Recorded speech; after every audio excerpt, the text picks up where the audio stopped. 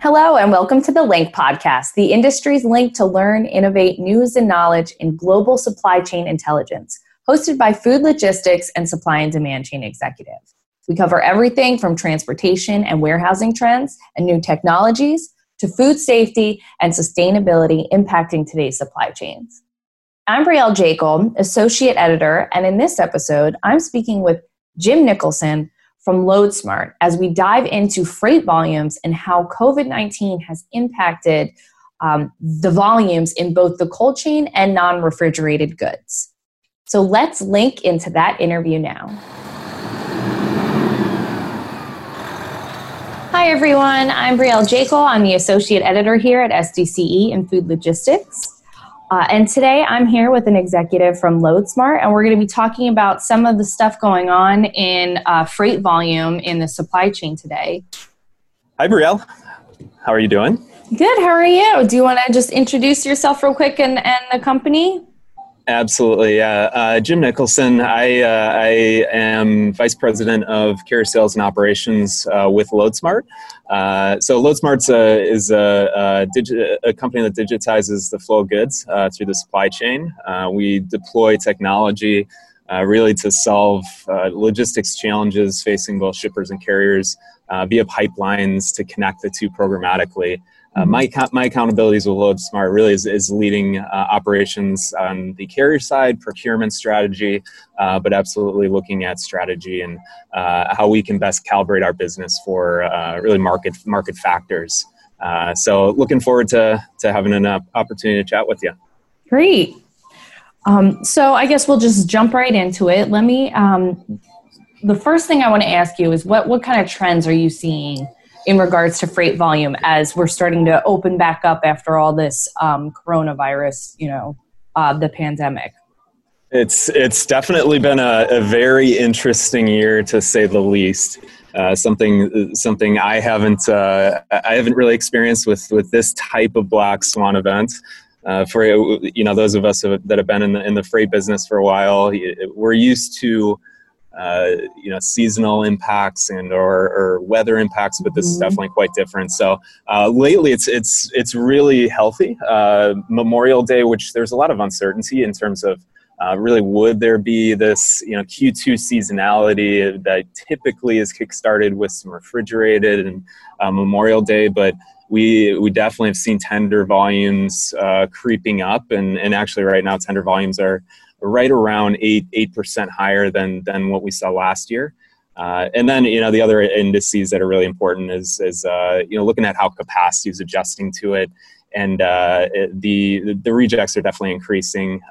But you still do see carriers there is a supply of capacity in the marketplace. And I think shippers still do have that leverage, but that's kind of slipping as we get into June. So I think it's definitely a very healthy sign. One thing that I think is interesting that we've seen emerge more recently is outbound Los Angeles is a really important, really just thoroughfare as it connects imports from Asia and to the end consumer here in the States. But definitely volumes have increased, rejections have increased as carriers are being much more selective. But diving into some of the data a little bit more, we've seen a surge in really the longer haul coming out of Los Angeles, and it's kind of an interesting phenomenon because really it's telling us that consumers coming back online and shippers and supply chain coordinators, leaders are it's pushing product to market as quick as we can. Potentially bypassing the traditional supply chain, DC, and even potentially rail. So it's, again, a really healthy sign. And, lastly, on import activity, China to U.S. has definitely shown really, really nice signs over the past month and really surged in May. And it's come back a little bit, but imports are still sitting above the prior 2 years. So overall, really exciting things after what April brought us, which was just a ton of uncertainty after as more and more of the economy really shut down. So pleasing, really exciting for a lot of us in the freight industry, most notably carriers that are definitely looking for a respite from the last couple of years. Right. So just to clarify and to get a little more detailed about it, I talked to a lot of people for my coverage in April and March. And basically they said it was just like a holiday, like Christmas time out of nowhere that they weren't able to prepare for. I heard so many people just having to onboard hundreds of employees within a week. And so it was a lot. I know just from people ordering so much stuff at home and panic buying. So what you're seeing as we, move away from the initial uncertainty, is it normalizing and becoming less crazy, like less frequent with the volume, or is it still like steadying, like increasing, I guess? Yeah, so like you said, in March it was unprecedented, unexpected, and then April it almost crashed quicker than March happened, right? And so now May was more of a steady increase that volumes indicated it was going to happen, but there's just still too much capacity in the market that was still chewing through all the volume increases. So we're definitely seeing now. This was a very what I would say is a very standard Memorial Day impact, which is typically kickstarts really the end of Q2, which for a lot of us is beverage season, produce kind of ramping up is a really busy time. So I see it as it's almost resumed some normalcy with a little bit more upside as you do see some pent up demand that's flooding to market. So it's I think it's resumed normalcy, but you're seeing increases as well. Just based on this is a different type of situation. Right. So still demand is driving, but it's a little more less chaotic. Yeah, the demand and the demand has been there for the last 6 weeks, but it's certainly taking more of a toll on the capacity side, which now is having impacts on pricing pressure that shippers are facing. Mm-hmm. Now, what do you think was the actual biggest impact that freight volumes themselves saw due to the pandemic?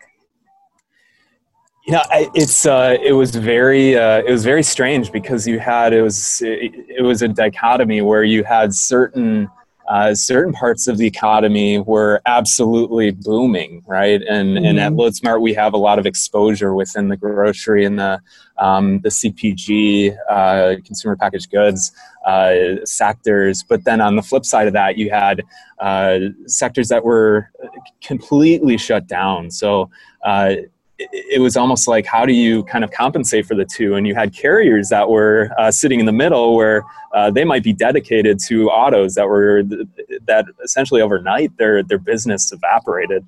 So it's trying to shift that to where the demand was at the time. So there's just a lot of moving pieces, but I think that, the challenge was just trying to balance out and effectively, as we try to deploy technology to match some of the displaced capacity that was sitting in the market with really where the brunt of the demand was. It was just a really interesting situation and dynamic that I hadn't seen before. So you might not be the best contact point of source for this, but I'm just curious, what do you think is going to happen now as we're getting some normalcy after everyone had diverted and, like automakers are making ventilators instead of car parts and things like that. How do we go back to normal? Well, you're definitely seeing resumption again, just as states are opening up. Manufacturing is coming back online. The capacity potentially that was displaced is shifting back to those dedicated commitments. So we're clearly seeing that. I think it's going to accelerate. Looking at what's going to happen in the second half of the year there's a lot of different. There's a lot of thought there, and I would caution as the last 2 years, we've hit the logistics space has seen an explosion in just coverage and data, which is awesome. It's great. I think you see some common sentiments that start bubbling up. And, right now, I think a really common thought within the space is that You have carrier bankruptcies are gonna surge, and you're gonna have tons of capacity leaving the market. And then, at the same time in Q3, Q4, you're gonna have the pent-up demand, where there's the demand story is going to go off the charts, and these two are going to converge, and it's going to create this really this massive disruption. But I just think we have to temper our expectations. Really, on the supply side, the increase and or removal of capacity in terms of tractors from the market is a very gradual process. And you really don't see massive surges in both increase or declines. It's just what history tells us. So, do I think there will capacity rationalization happen? Yeah, I do believe that. I think this definitely has taken a toll on specific truckload operators, unfortunately. So you will see some rationalization there. But I don't think it's going to be the fact that you're going to see 15, 20% of capacity leaving the market. It's just history doesn't tell us that. It's a very gradual process, and we're already bumping up into the second half of the year. That on the supply side, I think you'll see some stabilization. But I do think I believe in the demand story for the back half of the year, and there will be demand. So the way moving forward, I really think you're going to see resumption of a strong retail season. I think seasonality will come back into effect and actually have quite a bit more upside as you will see some demand that is pent up through this. But in the short term, I think through June we're going to continue to see acceleration in rates, and capacity will be tight. But traditionally, you definitely will see July and August a bit of a cooling off period. Mm-hmm. What else do you think the future, the near future, will look like in freight volume specifically? In freight volumes, the pattern shift from restaurants to grocery was really, a fundamental shift, right? Where our lives changed, and from going out and to really, we're home, and we have to subsist on what we're getting at the grocery store. I think restaurants are opening up throughout the nation, and you'll see more on the supply side, and restaurant distributors certainly have been waiting for this.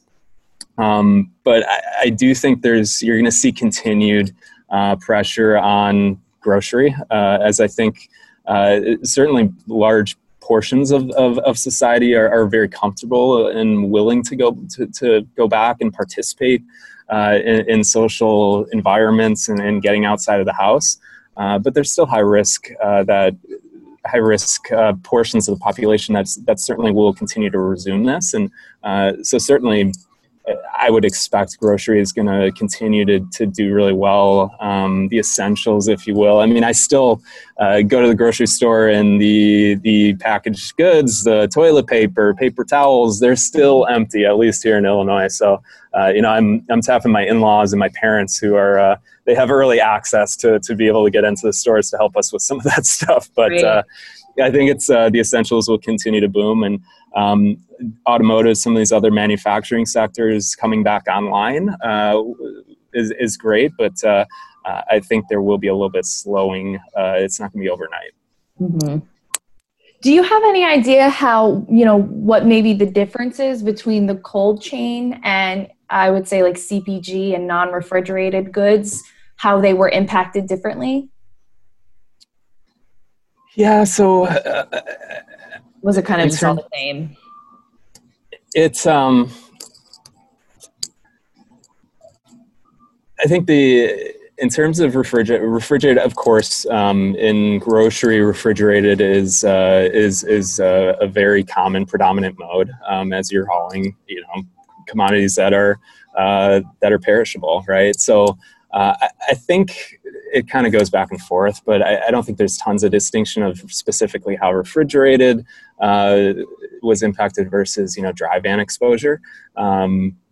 What's nice now is produce season was another question mark of just given everything that we see that Q2 is a very seasonal time of the year. And produce season took a lot of available reefer capacity as there was strong harvest out on the West Coast. And that was honestly, for me, was one of the first things that I looked at that was really, really exciting to see. As again, there's just a lot of uncertainty of how produce would be. And that obviously drives a lot of the freight economy going into Q2. But in regards to, how grocery and CPG is impacted in refrigerated versus dry, I'm not sure there's tons of distinction there. Mm-hmm. Yeah, I was just curious, given how, drastic everything was with the grocery sector and stuff like that. Just interesting to think about. Well, I think that's all the questions I have for today. Thank you so much for coming on and giving us all that insight.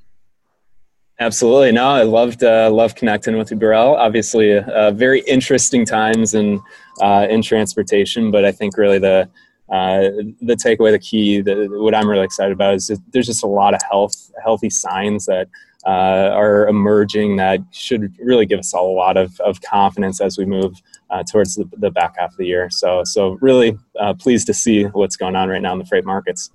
Yeah, I'm really hoping that, everything can remain steady and everyone also remains healthy, Absolutely. Thanks for having me on. Yeah, thank you again. Thank you for listening to today's episode. And thank you again to Jim for giving us a little bit of insight into some freight volumes. And tune in every Tuesday for another episode of Link by Food Logistics and Supply and Demand Chain Executive. Have a great day.